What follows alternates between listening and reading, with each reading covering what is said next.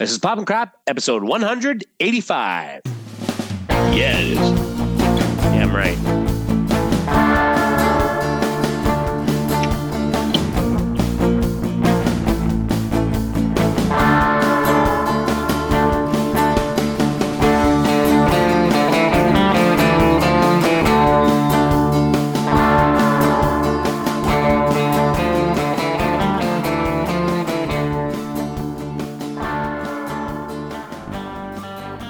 And welcome to Pop and Crap, episode 185, which is, of course, really a way of describing the spiral of Theodorus, which is formed by unit-length line segments that, together with the center point of the spiral, form right triangles.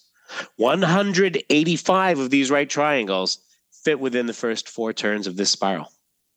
I don't know if you were aware. Yeah. I was not. I was just going to say that 185 represents like the biggest number we've ever recorded. It's true. I mean, it is literally, that's about as true as it gets. Right? That's crazy. I mean, next would be 186, and who even knows if that'll happen? That's banana pants. Crazy talk. Woo. Crazy talk, because there's other stuff too.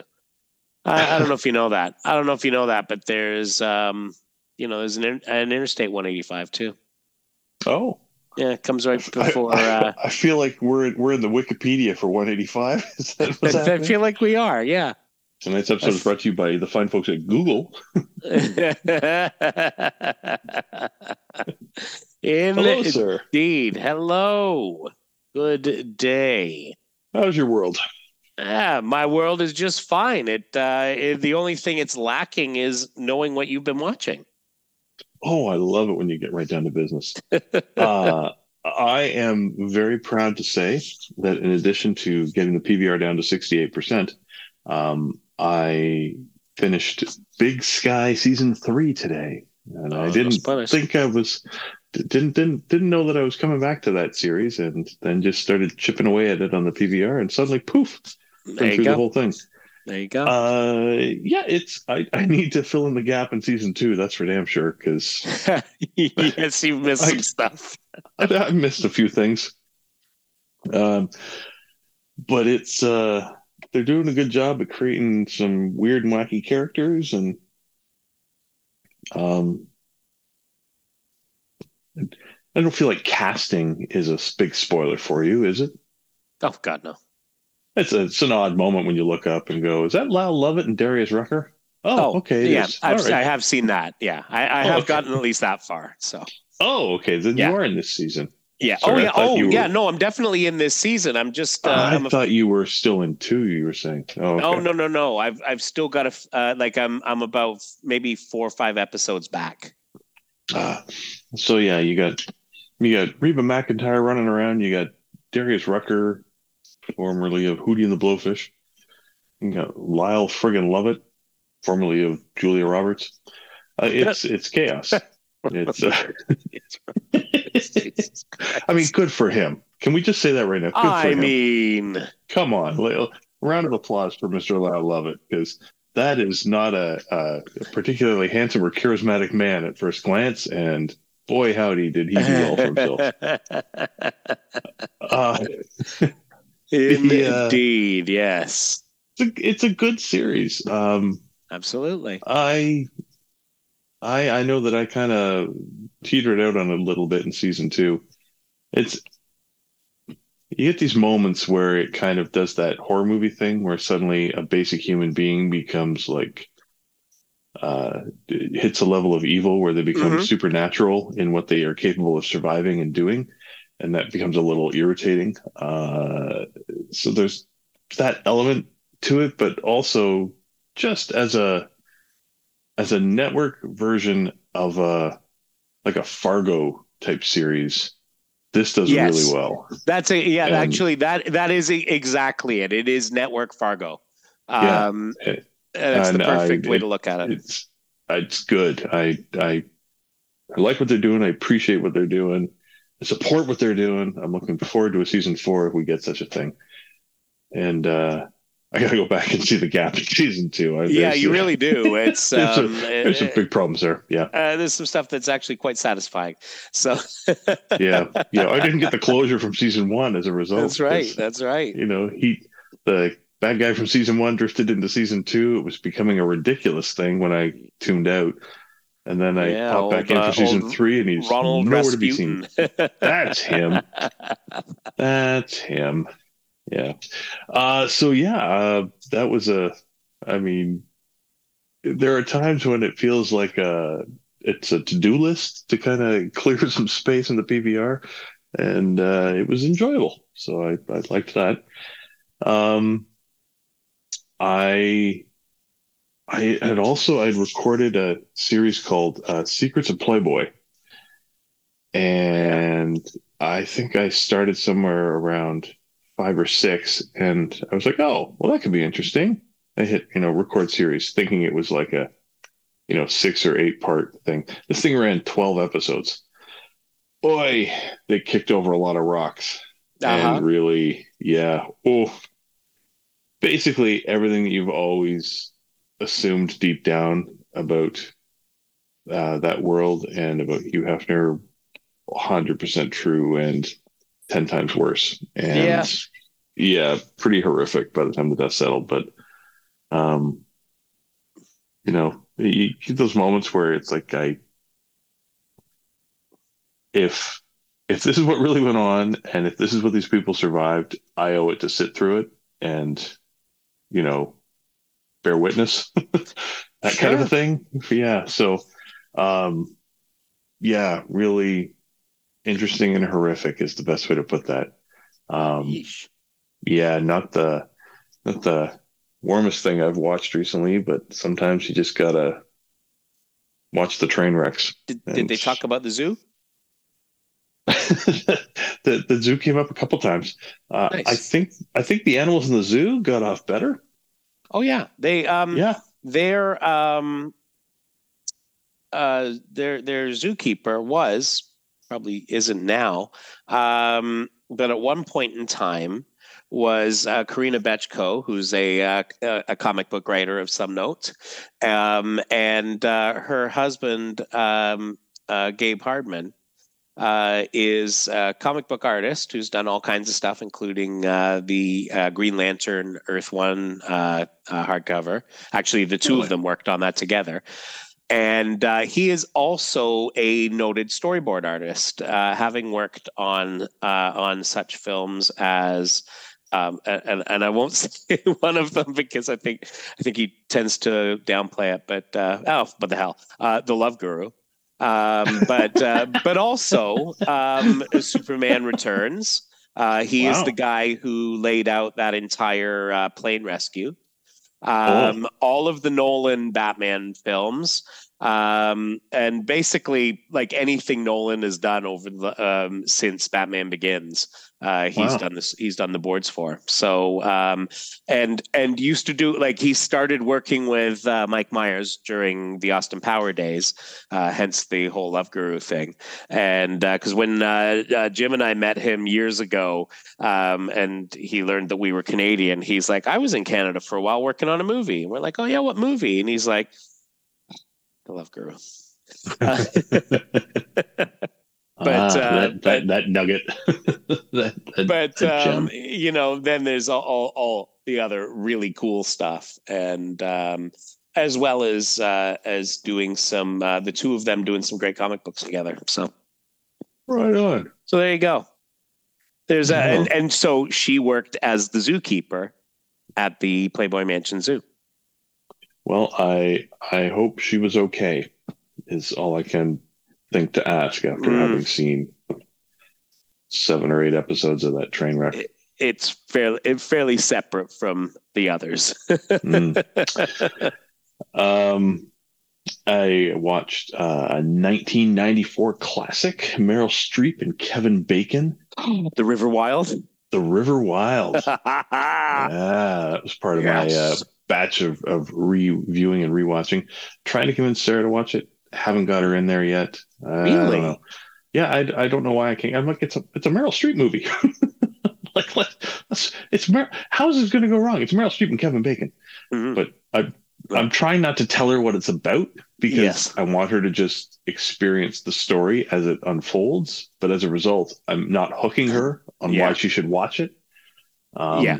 But I mean, at the end of the day, sometimes you just have to go with the trailer. I'm gonna have to at this point. But it's a good action flick, and I was reading a lot Yep. online about all the stuff that Meryl did herself because she's Meryl. All hail the Queen.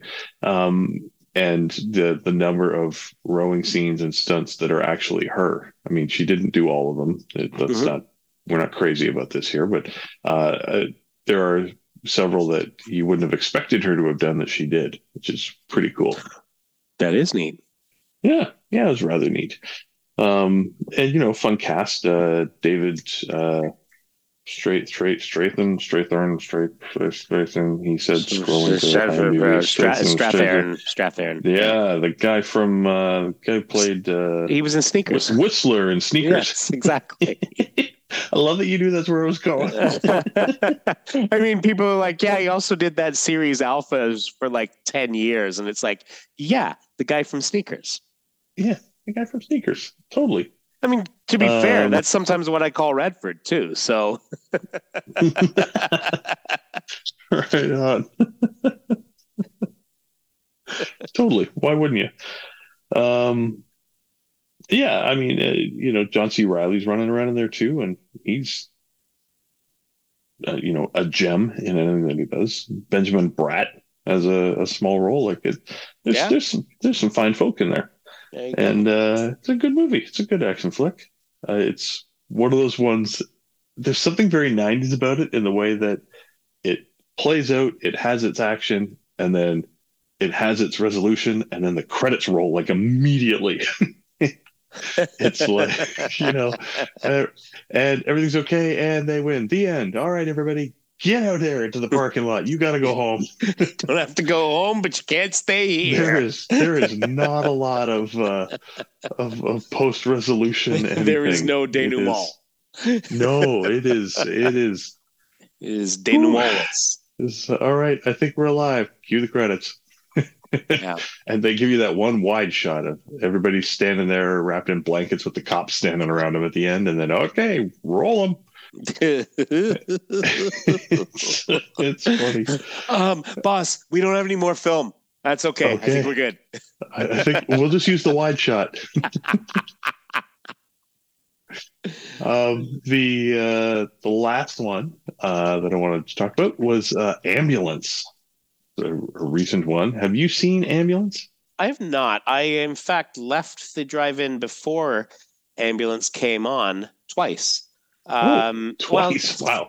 Late. At that point, they start taking it personally. It's late. I mean, we watched two movies and then like out.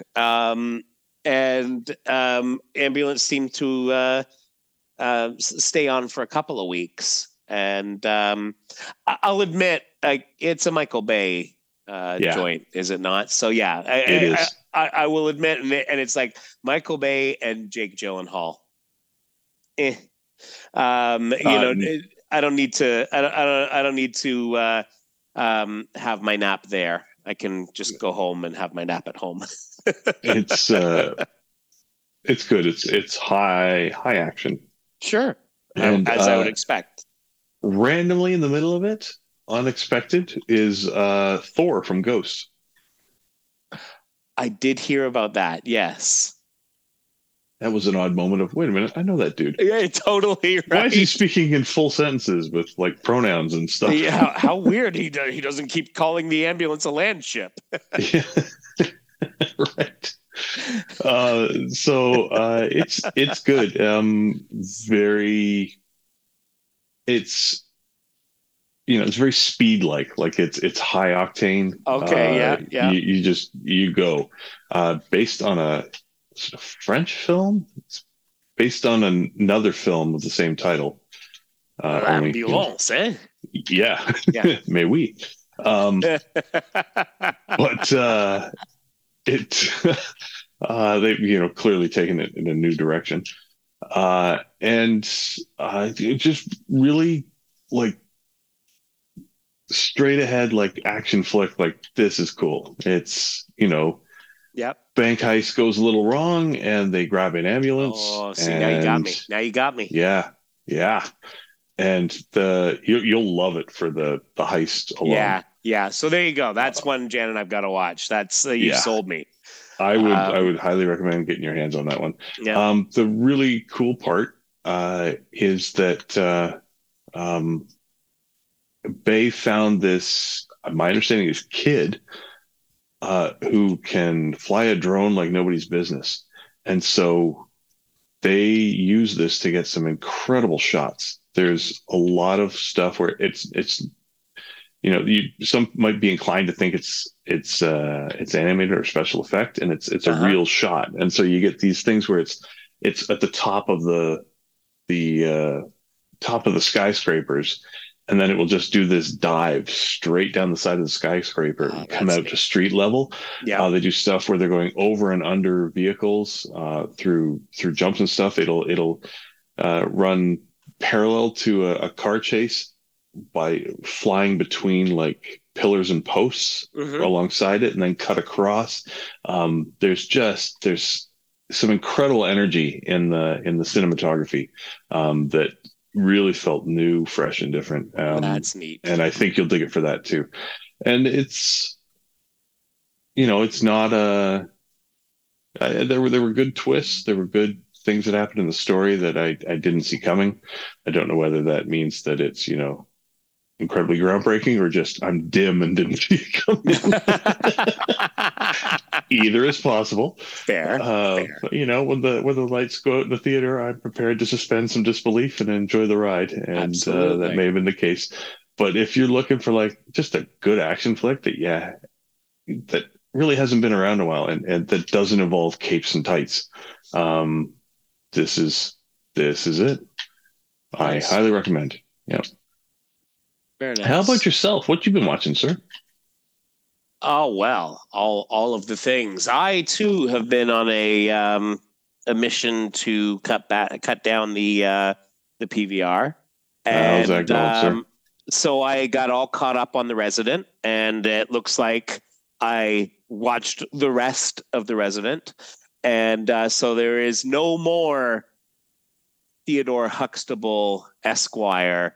Ace heart surgeon and Theo. And so that's going to be a shame because I've quite enjoyed that show, and the last couple of seasons were particularly good. So I will definitely miss that. And yeah, Theo just got better and better. And well, and I say that like there was he was on Questlove's podcast a couple of weeks back. Okay. It's probably more like 4 weeks ago, and oh my God, it was a fantastic episode. Like just sort of a great like whole like, you know, totally new respect for this dude, and you know, just cool. Fascinating guy, absolutely fascinating dude. And he's always seemed, you know, sincere and grounded for the life that he's lived. 100%, 100%. And so they talked obviously for a lot of the time about what he does musically, and he's got a band that plays around LA a lot, and I remembered this because I remember seeing an article in Bass Player magazine last summer where it was like Malcolm Jamal Warner, and it's like, what's his name doing on this cover? And so I read a bit about that, and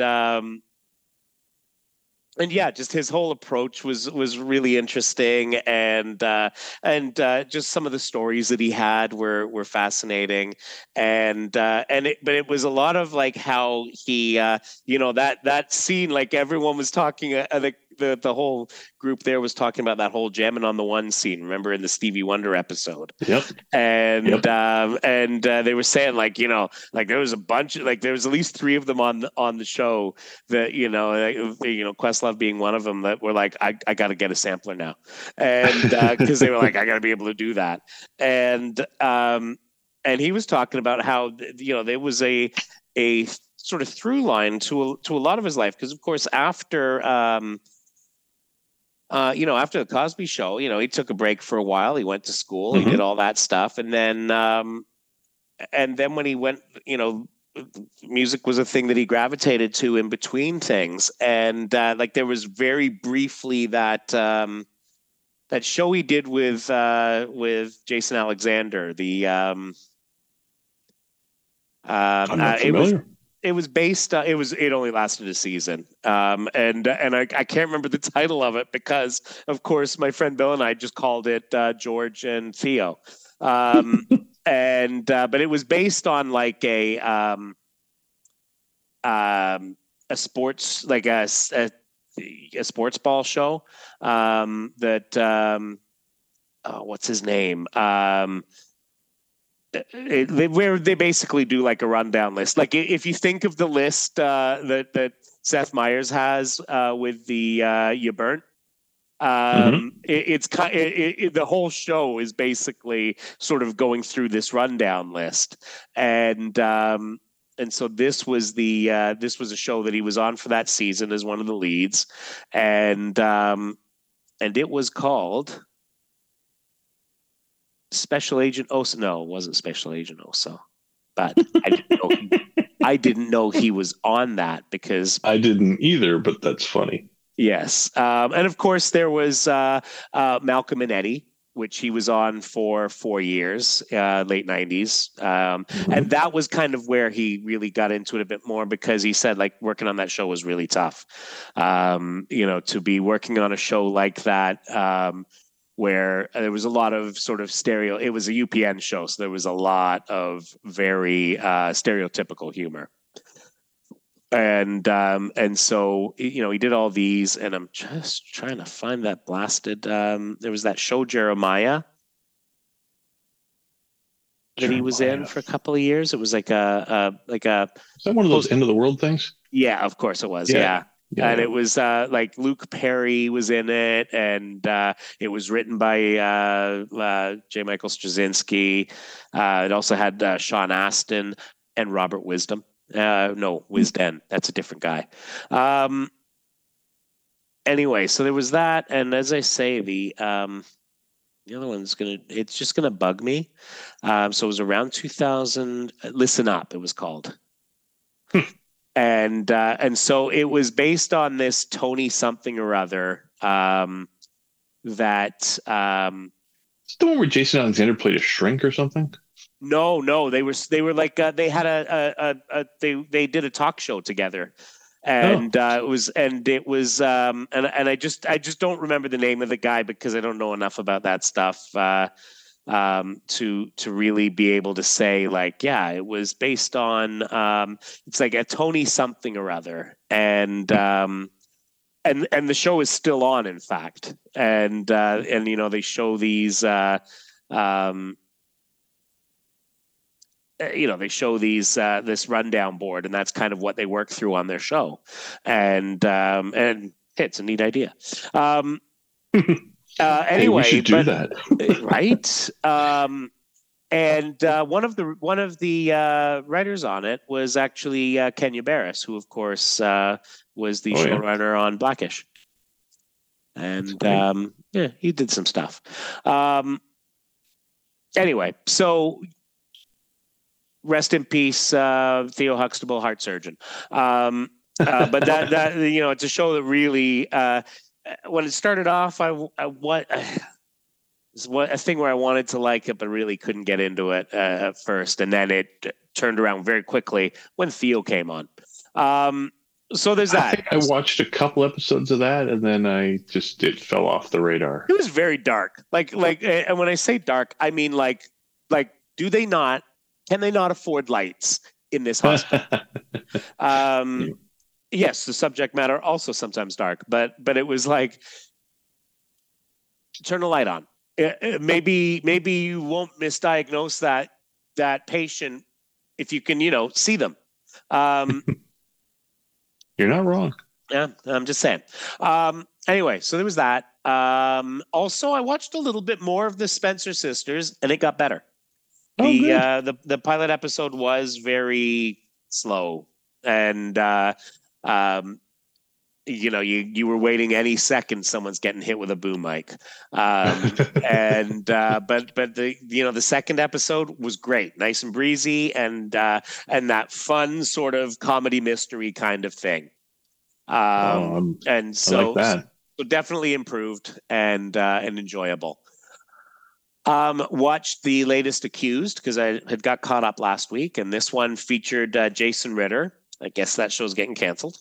Love me some Jason Ritter, but come on. And this episode was actually directed by Michael Chiklis, who was, of course, in the first episode. Oh. And so it's like they're definitely doing very ripped from the headline stuff, and this dealt with a lot of what's going on with reproductive rights in much of the United States, and it was a good episode, and Ren Schmidt from For All Mankind played Ritter's love interest, and so it was a fun show. I quite enjoyed it. In addition to that, I've watched some of History of the World Part 2. And where is that hiding? I think I found it on Crave Disney Plus. It's either Crave or Disney Plus. It's one or the other of them. I don't recall. But it, like any of those things, it can be hit or miss. When it hits, it's great. Yeah. And when it misses, it's like, hope another good one comes along. But Sorry, go I've been ahead. a little hesitant, because love the idea. Don't trust the execution. Is that the best way to put it? Like, the original is such a classic. How do you let anybody go? But even it was not perfect. It's like it's Mel Brooks was about volume. Literally and literally. And so there is a lot of the just put a bunch of stuff out there, and a few of them will stick, and that's all we care about. I guess that one is kind of like the Monty Python model, where it's like everybody remembers the best bits.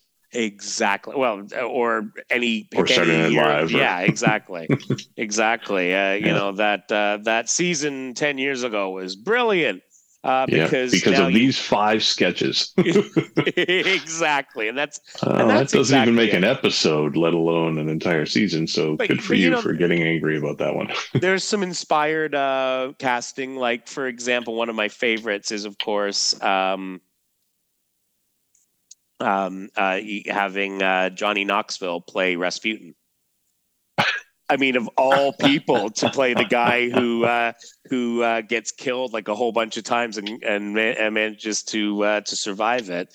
Johnny Knoxville's perfect casting for that.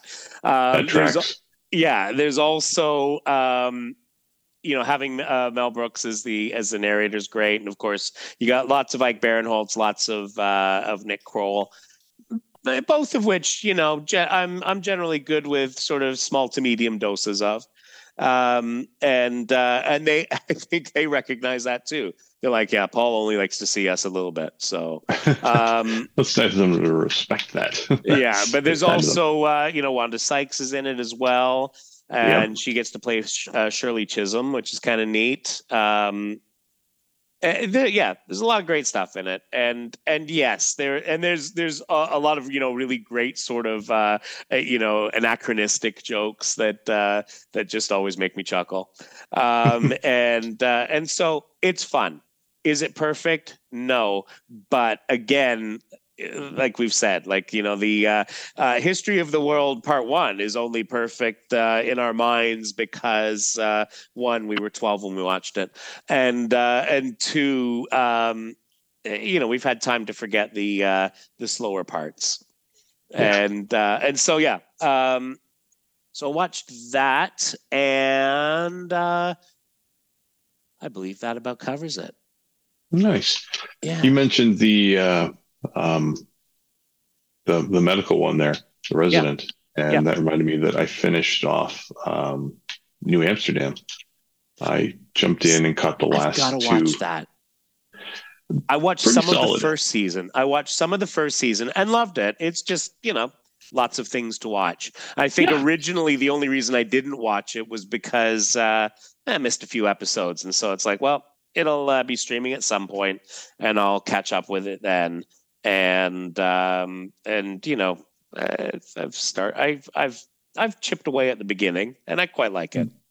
Yeah, there was never anything wrong with it. It just sometimes got overshadowed by louder other shows, for lack of a better description. I just caught the last two, and I would now really like to go and fill in the rest of the season that I hadn't seen. But until then, it was a show that did their finale well.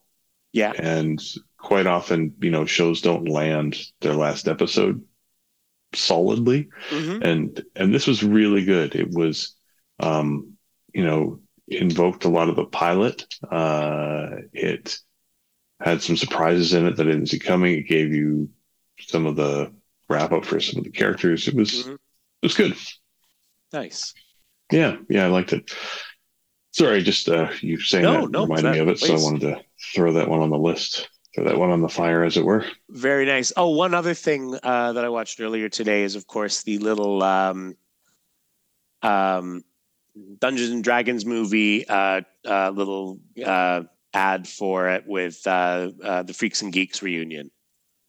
Oh, I haven't seen that. With What's that all about? Oh, it's basically Sam Levine, Martin Starr, and John Francis Daly are sitting around playing Dungeons and Dragons, of course. And at one point, they're like, "Okay, so how long we've been playing this game?" And it's like, I don't know, 23 years, because of course that's how the show ended. That's funny. With them playing D&D. I got to find that now. That's great. And the interesting part of it is that, with the exception of the fact that they're both fully bearded, Sam Levine and Martin Starr still look exactly the same. Took me a minute, even in context. Is that John Francis Daly? Oh, yeah, it is. And they make a joke about the fact that he doesn't have a beard. And but he looks like he could play one of the teachers on the show. Whereas the other two of them, they don't look that much older. They've aged well. It's interesting that he's the one that seems to be showing the age the most. I think it's more that we've just seen the other two, and over the years in all kinds of shows, and so it's easier to track, right? Because they boiled that frog a degree at a time over the last 20 years, whereas for Daly, it's like he went into writing. I watched him in. Didn't he do Bones? Played the shrink on Bones. Yes, he did for a bit. Yeah. But then after that, and I mean, and that show ran for like ever. So, it was true enough. Like 12 years that it ran. And I think, I don't know that he was on for all of it.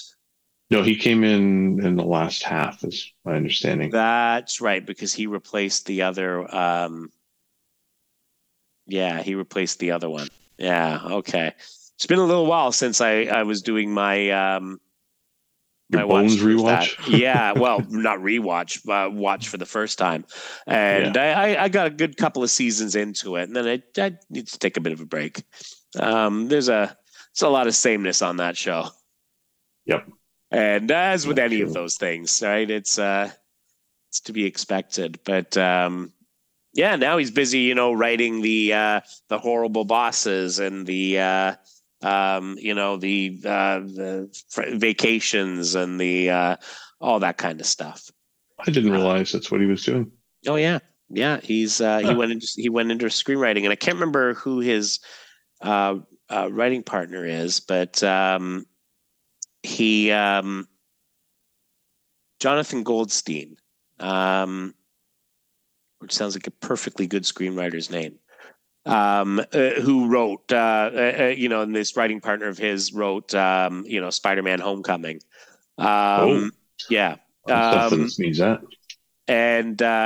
And they wrote together one of my favorites over the last while, Game Night. Yeah, nice. Right. So, good for him. Yeah. Yeah, you gotta like that. You gotta like it. And they actually both directed. So sorry, they didn't write Game Night. They directed it. Oh, the two of them. Yeah. Still, bravo. Yeah, absolutely. Hey, it was a great movie. Takes a village, as they say. Anyway.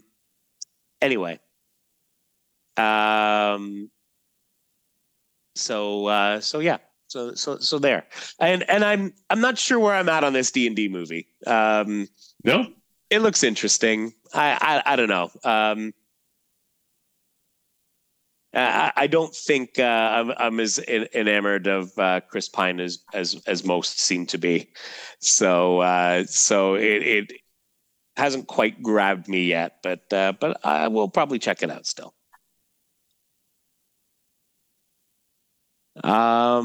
Yeah.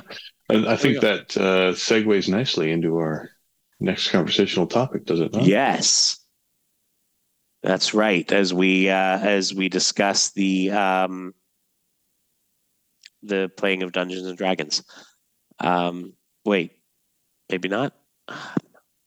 I don't know. All right. I believe we were going to talk about some of the things that are happening, but before that, just want to say, starting to catch up on our fantasy TV season.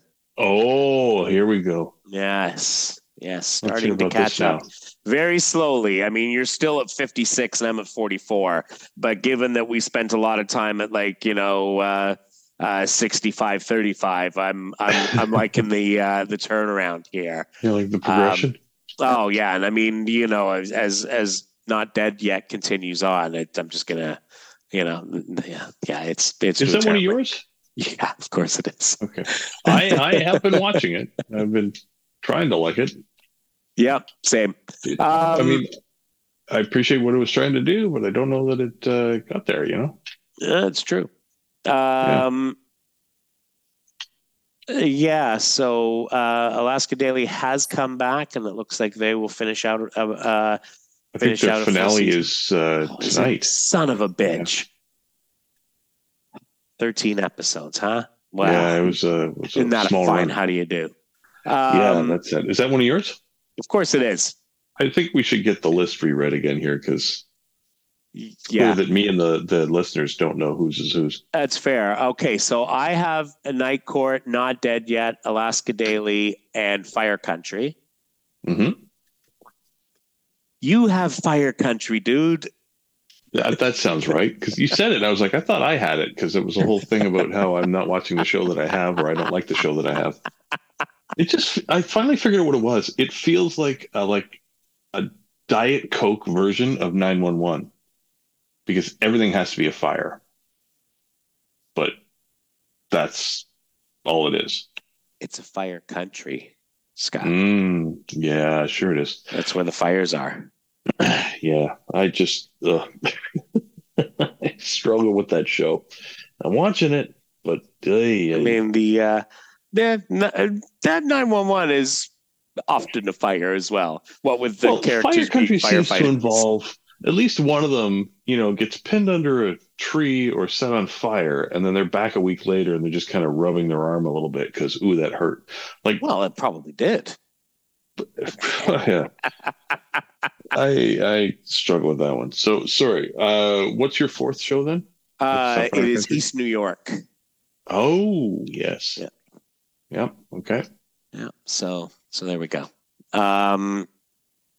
What are mine?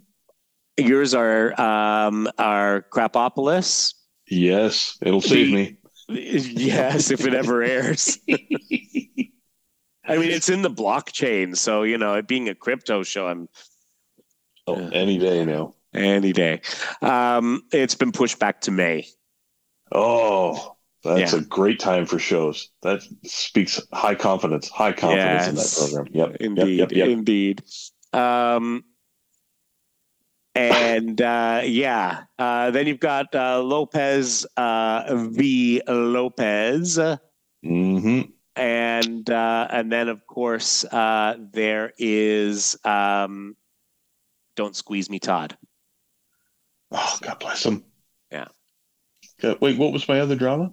Oh, Fire Country. Forgot. Right. No, Fire Country's mine, dude. What are you talking stop about? It.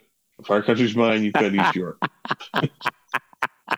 It is by far the highest rated show in the season. So Fire Country? Oh yeah. Really? That stuns me. Yep.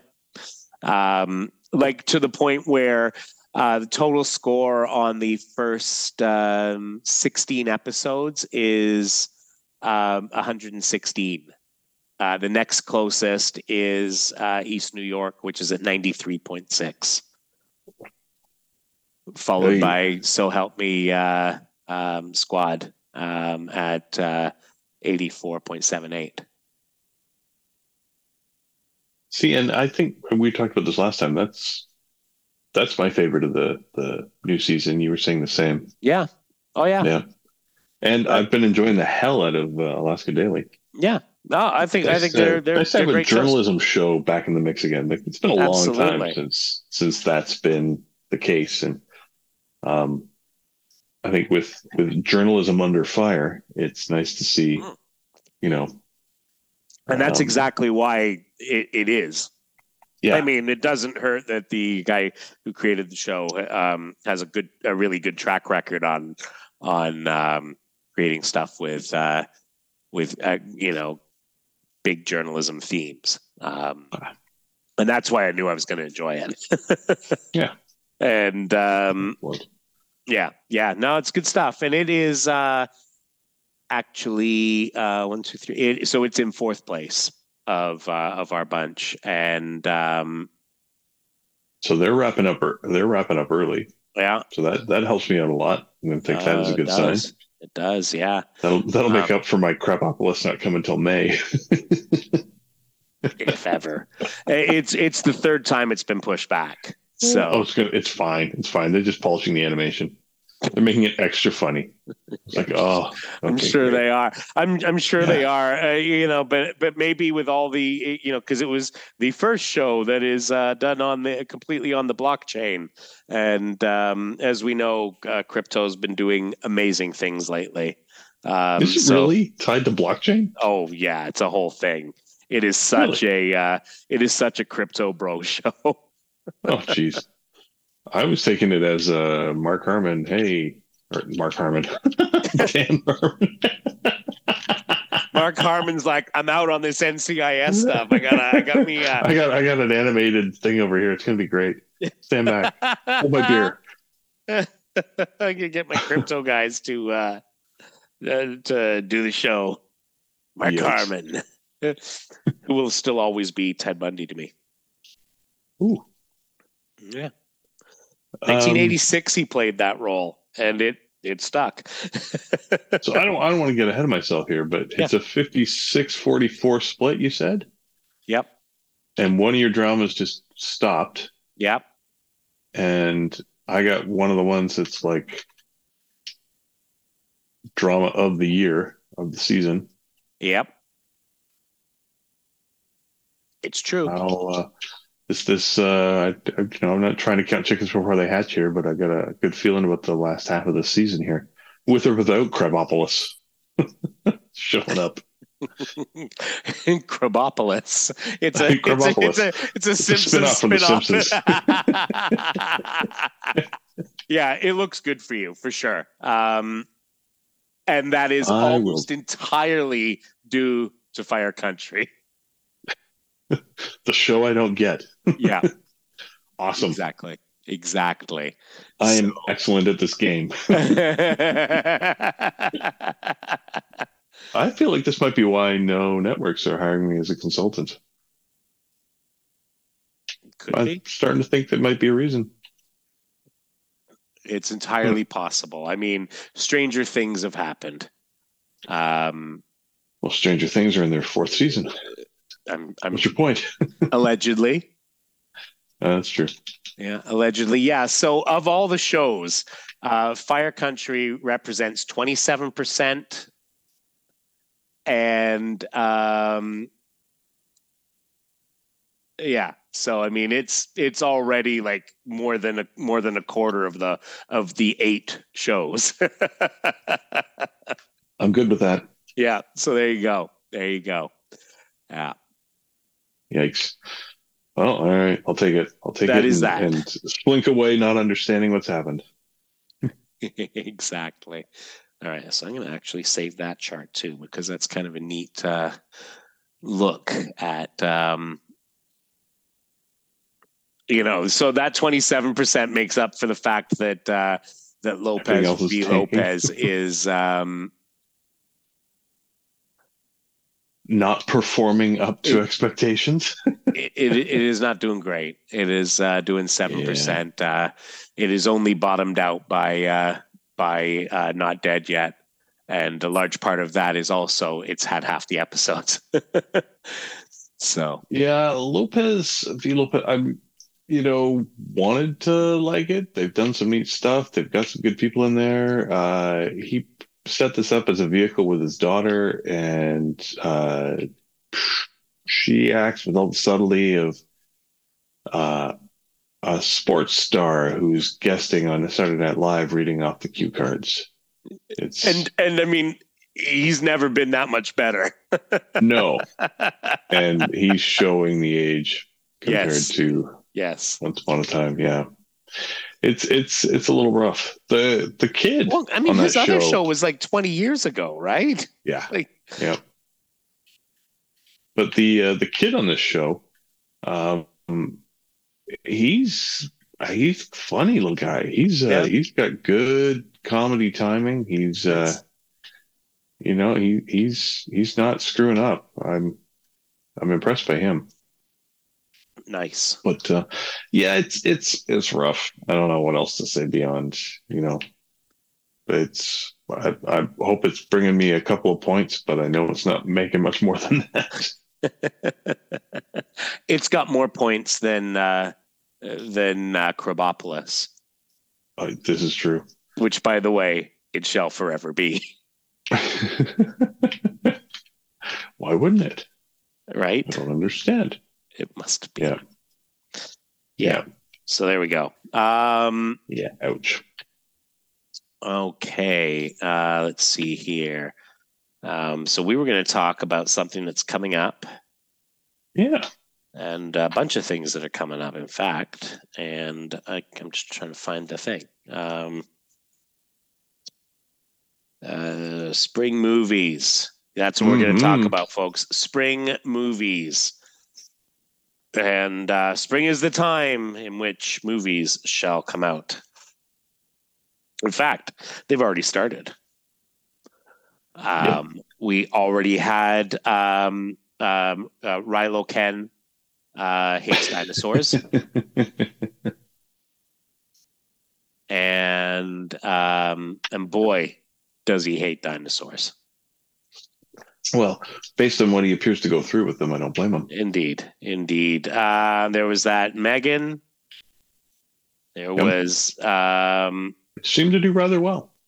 Yes, indeed. It was Allison Williams, wasn't it? I believe so. Yeah. Okay. And speaking of movies where people get their asses kicked relentlessly, also John Wick. See my autobiography. There you go. Yeah, I had some buddies who went to see John Wick. They were all excited about it, and I was saying I kind of struggle to connect to that franchise just because it's seems like one extended fight scene, and I know that's the point, but it just makes me think of the Bourne movies, and it was the same problem I had with those. There's just nothing to it. It's just basically he walks along and someone comes up and he fights them, and then he walks a bit further and someone comes up and he fights them, and then he walks a bit further and someone comes up and he fights them. But it felt like there was more story in that than this. This is literally just, we've been fighting for the same reason we've been fighting since the first movie. I mean, there wasn't really any story. It was just, except for we have to get that guy, and so that's all those were, and then the John Wick thing is basically, those guys killed my dog, I'm gonna get them. Yep. And so we tapped for out 4 movies. Yeah, we tapped out in the first 10 minutes. It's like, oh, they're gonna kill his dog. No, we're out. And and I know, like, Jan went with her dad to see John Wick 3 without seeing the rest of the first John Wick, nor seeing 2. Having skipped 2 and missing half of 1, she was like, how are you going to know what's going on? And I bet she was fine. It turns out it didn't matter. Yeah. And turns out he's really mad and killing people still. Yeah, that sums it up. She thoroughly hated it. And and yeah, I honestly, I hear people rave about it. There's a guy at work talking about it the other day. He and his son went to see it and loved it. And I can't muster up the slightest bit of interest. Yeah. Oh, not even excitement. Good Lord. I can't even muster up a tiny bit of interest in it. Like, not at all. Oh, excitement. Good Lord. We're a long way off that.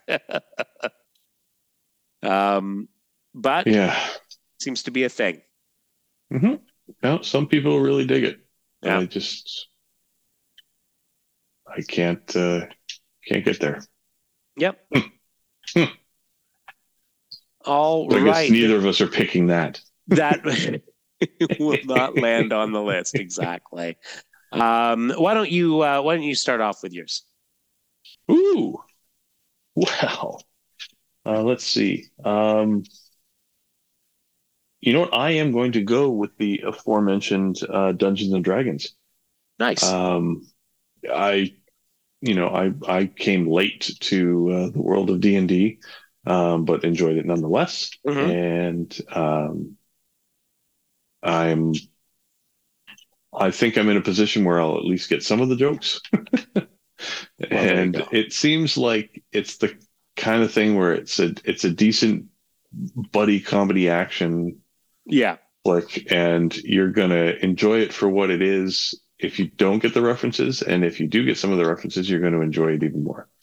And absolutely. So I think that's fair. Hope, expectation. And I don't know if you've seen, you might be a common friend of ours, you might not be, but a guy I know got to see a preview, and as part of the preview, at the theaters, they're doing a promotion where the popcorn is served in a giant 20-sided die. Oh, that's genius. And I want that. I want it so bad. I mean, I will skip the movie if you'll give me the popcorn. Fair. Yeah, it looks so good. I just want it. Awesome. I want it. Can I have it? I want it. Nice. So I'm trying to figure out a way to sneak off to the theaters just to get the damn popcorn container. It looks like a good movie, Chris Pine, being all Chris Piney. Michelle Rodriguez, anytime she gets to act, not standing next to Vin Diesel, call that a win for everybody. And it looks like good stuff. And Hugh Grant looks like he's having the time of his life. I didn't even realize he was in it. Well, there you go. He plays one of the villain guys, and it's great casting when you can get him in a movie. Oops. And it looks funny. The ads look great, and the end. There you go. Shut up and take my money. It's basically where I'm at with that film. Yeah. Thank you. So that's my first. That's Very nice. what I'm interested in.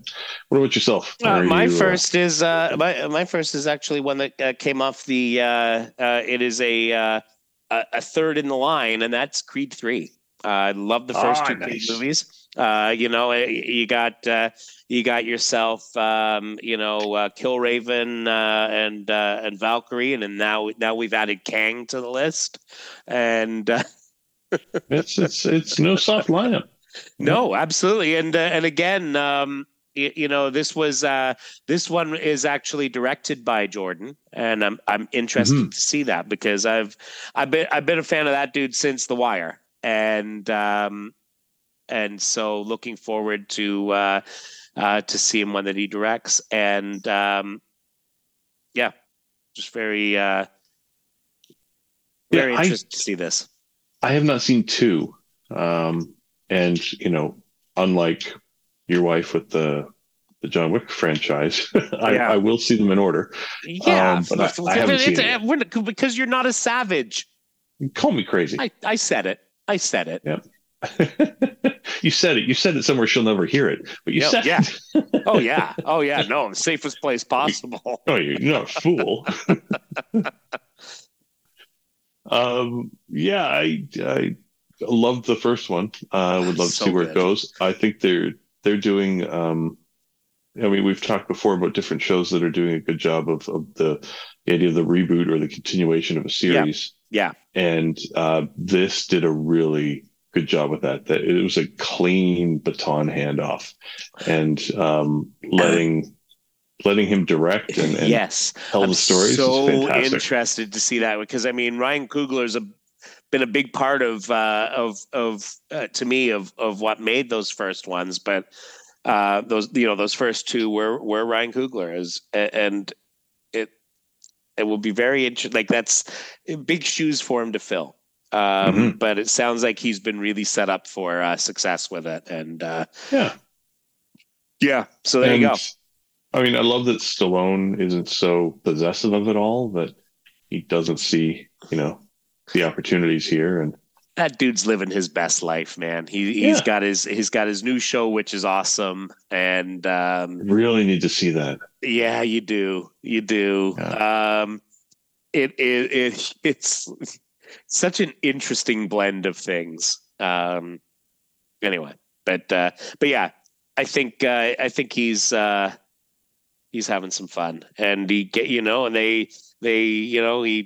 showed up in the movie, and of course, not anymore, but we got to see him in that first one, and and the second too. Anyway, so yeah, this is the first one without him. It is also the directorial debut of Michael B. Jordan, and just very interesting, and so. Yep. Great bunch of actors with a great script, and you can't go wrong. And also great to see Felicia Rashad doing something that I think that a lot of her biggest hits have been a little tainted in recent years, and so it's nice to see her getting something that's a little clean. It was why I liked her when she was in This Is Us as well, because she was very good in that. And she, do they all have to be attached to that other dude? Agreed. Yeah. Agreed. Right. My next one. Let's see. I'm going to go with Air, Courting a Legend. Oh, very nice. Yes. A lot of dudes I really like doing a movie together that you watch that trailer, it works. Mm-hmm. Ben Affleck's directing again. Have you seen the Way Back that he did a few years ago? Oh, yeah. The one where he plays, yeah. Oh, it was great. Absolutely. Love that movie. Ben Affleck and Matt Damon and Jason Bateman and Viola Davis and Chris Tucker and Marlon Wayans. Like, come Matt on. Damon. Okay. Him too. It had to be said. It's a hell of a lineup. Yeah. And a story that everybody kind of knows but doesn't know. Like everybody knows the importance of this moment in Oh, sports slash business history. in just it was a part of that. It's a huge shift in culture. It was a huge shift in marketing. It was a huge shift in all kinds of stuff. And what I love is that Affleck telling the story about how when he was talking to Jordan about this, and it was like kind of a thing, like they didn't have to get his permission on it, but they reached out to him and they were talking to him about it, and because he doesn't actually appear in it, like even as a character, Nope. But they were like, he was like, so and Jordan's like, he's just like hoping he doesn't get into the conversation because he doesn't want to have to disappoint Jordan on anything, and he's just like, God, please don't say, and he's like saying, it'd be really good to play my mom is Viola Davis, and he's like, great, now I've got to get Viola Davis for him.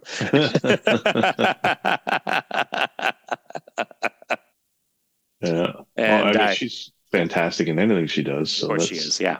I mean, when it gets to the point in the trailer where she appears, you're like, oh, okay, come on. Yeah, absolutely, and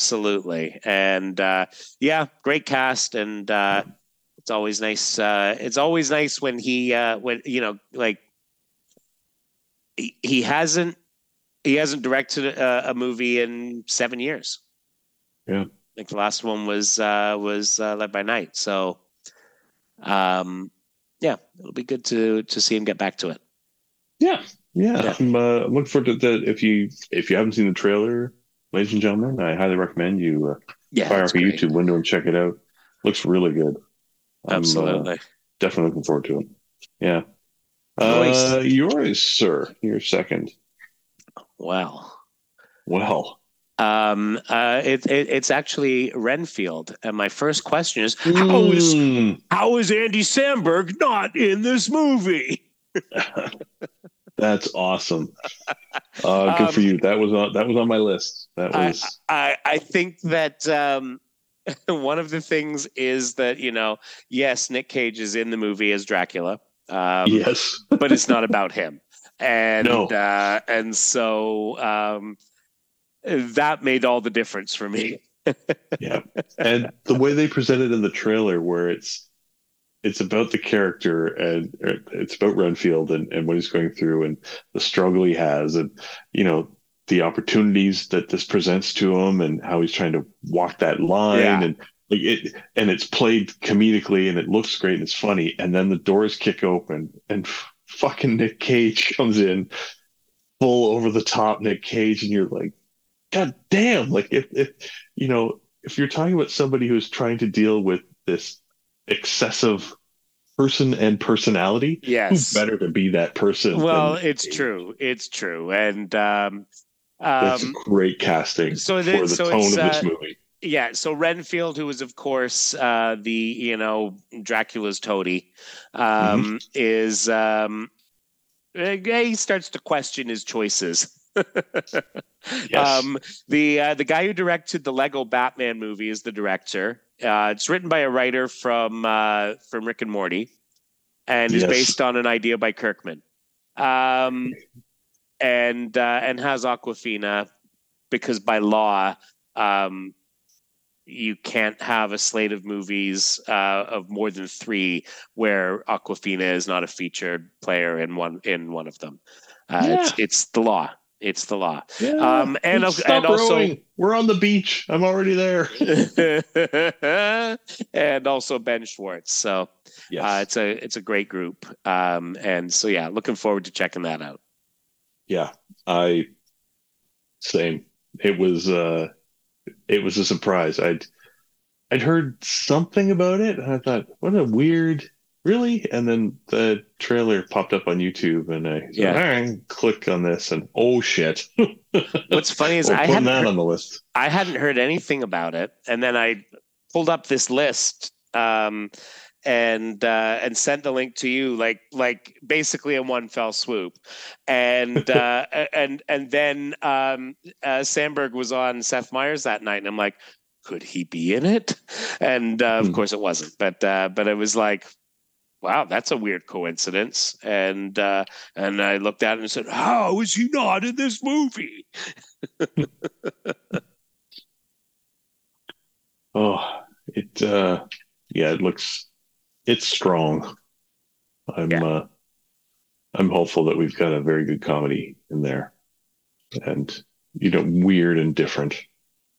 There's not enough of that anymore. So, well, it's true. Yeah, hopefully. My third and final is the drama, a little more serious here. It's called A Good Person. Again, it's somebody who hasn't been directing for a while. Zach Braff is directing and not starring, which is always interesting. It's Florence Poe and Morgan Freeman. I mean, Morgan friggin' Freeman, like already take my money. It appears to be, my understanding is that it's Florence plays a woman who's in a car accident, loses her fiance, and then years later meets or recrosses paths with the man who would have been her father-in-law, if not for what had happened. Okay. And from the trailer, it appears that it happens because she walks into his AA meeting, and that's the point in their lives that they are both at on the heels of that tragic event. Yeah. And so I'm in. I mean, Florence is fantastic. Everything that she's been in lately. She's been great. Yeah, absolutely. Yeah. And it's Morgan Freeman. Come on. Absolutely. I think it's going to be a good, heavy drama, and I am looking forward to it. I'm all here for this. Very nice. Mm-hmm. Don't have much more than that because I don't want to scratch too much deeper. No, I agree. I want to leave. Yeah, I want to leave the twists and surprises and emotional heft in place to hit me when I see it. and I think that the point you've made where it's like Braff is directing and having other people act in it. It's not that I don't like him as an actor. I just find a lot of the movies that he's made where he is also the lead.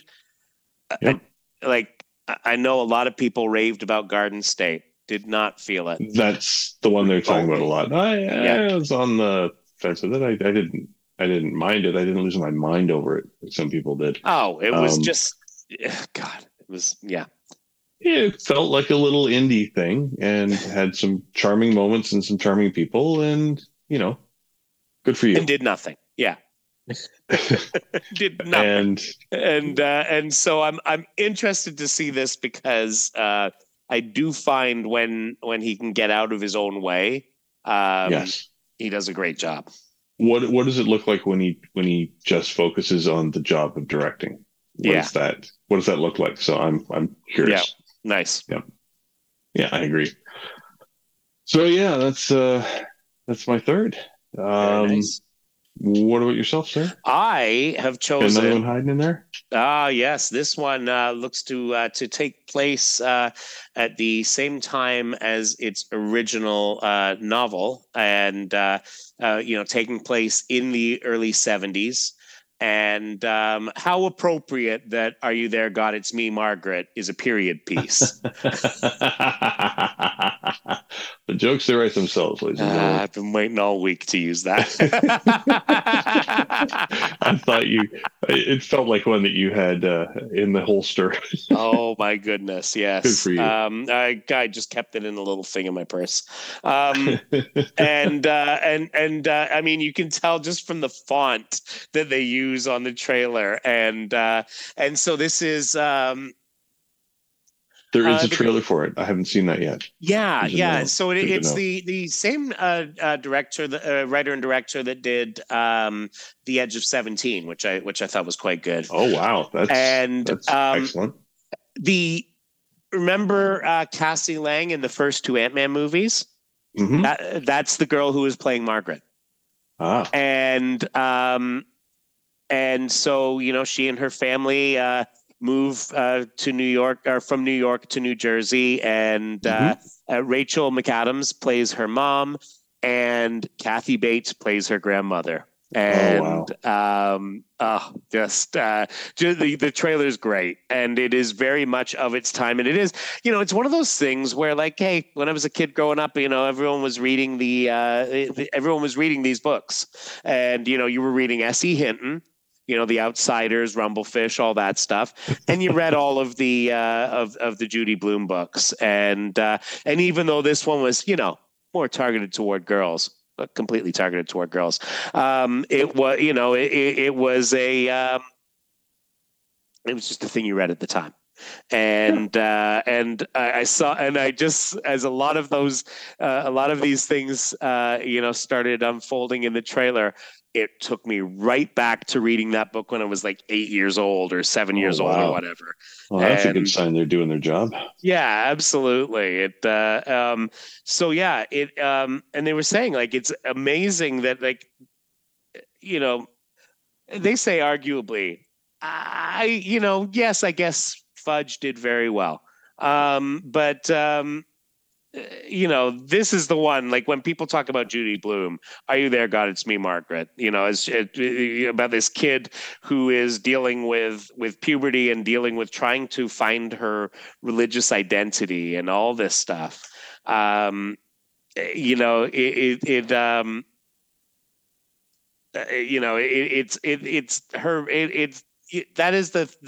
is synonymous with Judy Blume's name, and she wrote a lot of books.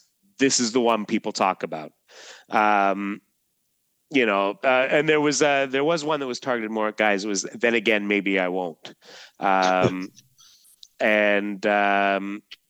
But this was the one that everyone talked about and continues to, and so I'm interested to see how this all comes out, because there's a for all of the sort of the angsty bits of it, there are some big funny moments in that book, and so there we go. Well, that's awesome. Yeah. It'll be interesting to see if this opens the door to more of her work. I mean, when you think about how much they've looked to, it seems like anybody who's ever written anything, I'm amazed. Gets a movie deal. Yeah, like it's interesting it's taken this long to get to Judy Blume. And who knows? Like, maybe she's been really, really fussy, and this is the first person that came to her with something she liked. I don't know. I'm amazed that that her catalog. You would have thought it would have come up by now at some point, so it'll be interesting to see if this opens the door to more. Yeah, a lot of her, her best-selling books were, written over 40 years ago, and how is this IP that has not been that has not been exploited? It's fascinating to me, and and good for her. Good for her. She gets to see her book made into a movie. Maybe she doesn't want that. I don't know. Maybe that was the whole point. Yeah, she was waiting. It's true. Just do it after I'm gone. And they're like, nope. It's been 40 years since you wrote those. Hey, you're still here. We need the cash. Yeah. It'll be interesting. I mean, if we get a super fudge out of this, it'll be super fudge. Can you do super fudge before you do fudge? Oh, that's a good point. Probably do fudge then super fudge. Actually, I say that's that part wrong. Of the extended Blume universe. Yes, Bloomiverse. Can I trademark that now? I think it's. I think you're right. I think super fudge was the second one, and the first one was Tales of a Fourth Grade Nothing. Oh, wow. So it wasn't actually called Fudge. So there was Tales of a Fourth Grade Nothing, otherwise known as Sheila the Great, Super Fudge, Fudgemania, and then Double Fudge in 2002. Whew. Diggity darn. Yes. But yeah, Wow. still, like I say, Wow. blown away. Okay, media adaptations. First media adaptation of one of her novels was a TV movie based on her novel Forever, which was the story of two teenagers in high school who fall in love, and it starred Stephanie Zimbalist, of course, Laura Of Holt course it from did. Steel, and Dean Butler, who might have been Almanzo Wilder on Little House on the Prairie. Then in 1988, 10 years later, there was that she and her son wrote and executive produced a small film adaptation of otherwise known as Sheila the Great. That's right, Scott. Wow. They went to the second book in the series and not the first one. Madness. Savages. Madness. What is this, Star Wars? Right. Yeah. And there was a Fudge TV series in 1995. Really? It was based on the book Fudgemania. It ran from 1995 to 1997. Season 1 on ABC, season 2 on CBS. Starred Jake Richardson as Peter. He was one of the kids in, or he was in Honey, We Shrunk Ourselves. And Luke Tarsitano played Fudge. Now, wait a second. I might have a little moment here, but it doesn't say who he played on Frasier. Because I was like, wait a second, could this be Frederick? Oh, But I don't think it is. But hell, wouldn't that be interesting?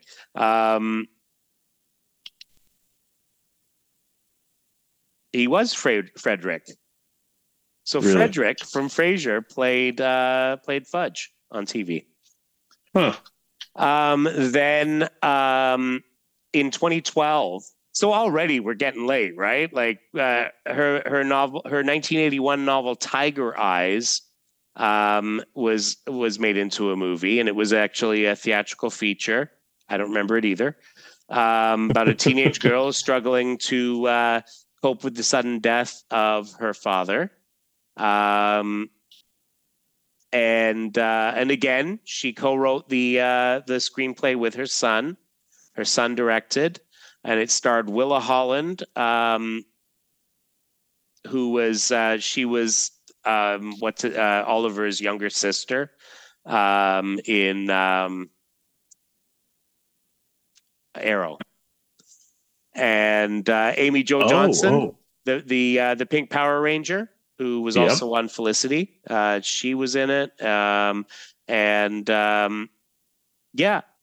And then this one, like, how weird is that?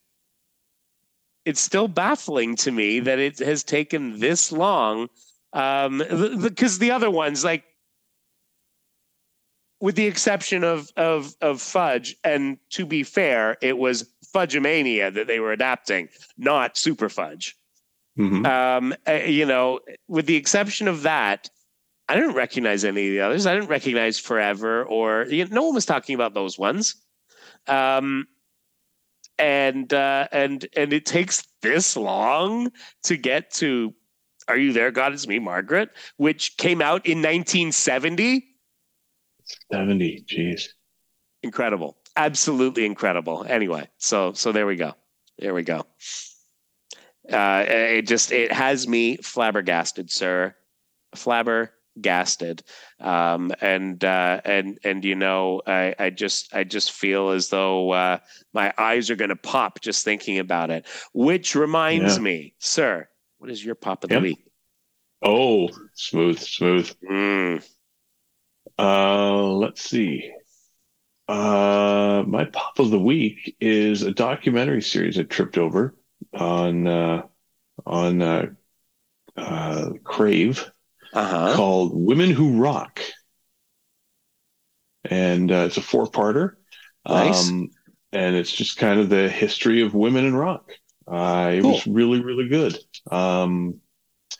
Lots of people that I didn't necessarily know who they were or their stories. Yeah. And great interviews, lots of folks. They did, let's see, they split it into kind of decades or eras. Yep. And but they get sit down interviews with like Nancy Wilson and Pat Benatar and Shania Twain, and they they eventually get up to Lilith Fair. So Sarah McLachlan comes walking in. Yeah. They do most of the people who are doing their interviews. At some point, they hand them a record and they put it on the record player sitting next to them, and so then you get them talking about another artist while listening to their music. Oh, I like that. And yeah, the warmth that artists have for one another, and that musicians have for other musicians. You can feel it in this documentary. It's very supportive and inclusive. It's very much about celebrating music and artists. Love it. And it's neat to hear different artists talking about other artists. Mm-hmm. Yeah. The series starts, and one of the first people to speak in one of the interviews is Natalie Merchant, who of 10,000 Maniacs fame, and who was always a favorite of mine. And so to hear, like, it started, and she was one of the first people to speak, and I said, "Oh, well, I'm hooked." Mm-hmm, so I was like, "Yep, no, I've lost you." Yeah. The first one is great because they talk a lot about many of the early African American artists who just you don't know about, or you don't know enough about. Yeah. And another thing that was really interesting was that each episode starts with it's somebody putting on music of the era, or but it's tied to the way that music was consumed at that time. Right. So the first one is a record, and then the second one it's a mixtape, and it like the initial images include someone like with a pen stuck in the reel trying to spool it back up. The third one is a mix CD, and someone's writing on it on their mix, "Women Who Rock." The fourth one is constructing a playlist on an MP3 player, and so it's neat the way they've each opening kind of indicates the era that you're stepping into. Mm-hmm. It was good. Yeah. Well, and I mean, I have seen the first episode, and good. I haven't gotten through the others yet, but I think I only caught up with it a couple of days ago. And the like Sister Rosetta Tharpe, for example. Yes, thank you. I knew you were going to know the names. is a great story, and I remember, she was recently inducted into the Rock and Roll Hall of Fame, and there was a great induction for her in that. The people don't realize just how much she brought us. Most people don't know her name, and and most didn't even know who she was. I can remember people saying, "I don't even know who the hell that is," when they announced that she was being inducted. There is so much that she brought us, and you've got like Mahalia Jackson is the one talking about her. You get some stuff on Bessie Smith, and of course Ma Rainey. Let's go back to thinking of Chadwick Boseman in the movie about Ma Rainey, which was incredible. And, these are things that come up all the time. And Mavis Staples, you see her, Stephen Colbert is a big fan of Mavis Staples. He had her on The Rapport many times. She was on one of the earliest shows of his CBS show.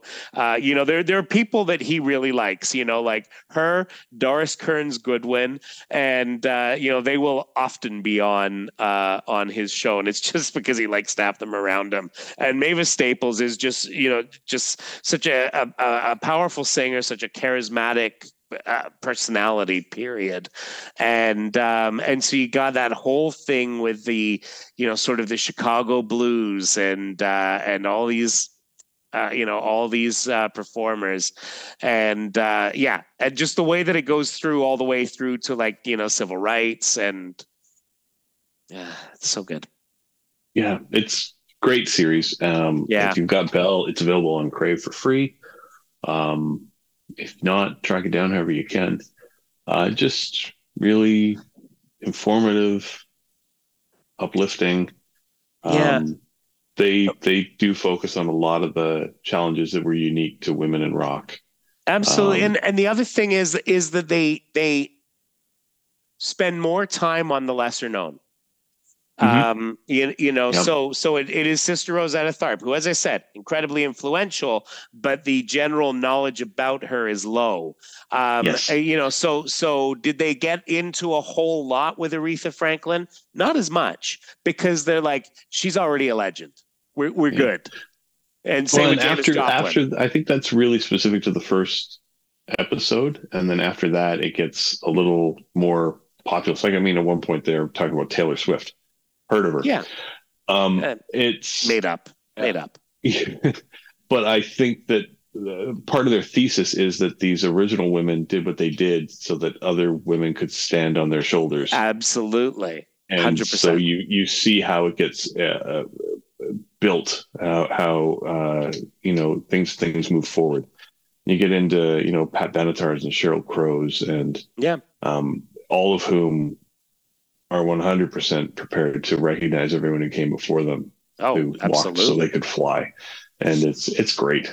Absolutely, and this was one of my, it takes me back to when Pat Benatar gets inducted into the Hall of Fame, and one of the people cheering the most was Pink, because she's like, everything I am, I owe. Yes. Yeah. And she would totally recognize that. There's a sisterhood. There's a secret handshake. It's a club, and love that it's all it's all based on supporting one another and cheering each other on. Absolutely, and the actual rivalries are very few and far between. Yeah, exactly, and mostly Taylor Swift. So she's angry at a lot of people. Almost all of them. Even going way back. So that was mine. If you've seen the first episode, you know how good it is, and it's excellent. Recommend you get those great ones pick. you missed, and it's good.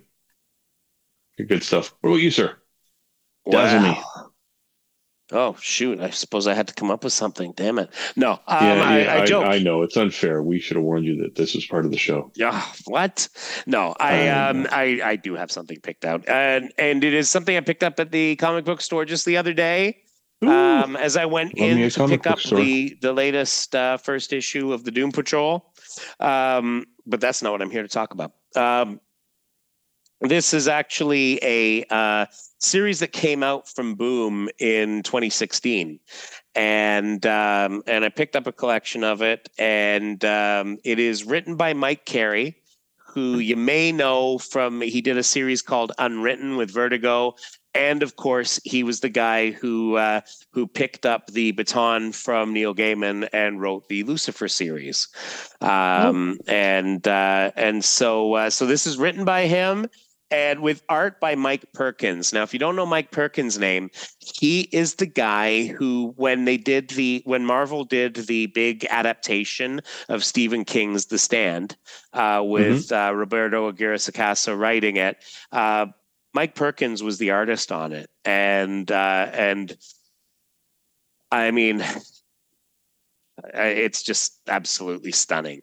Absolutely stunning, that adaptation of The Stand, but this similarly beautiful. It basically is about this girl who does a house swap with this girl from Britain, and so she's excited to like get to go to this sort of old house, which turns out may be haunted.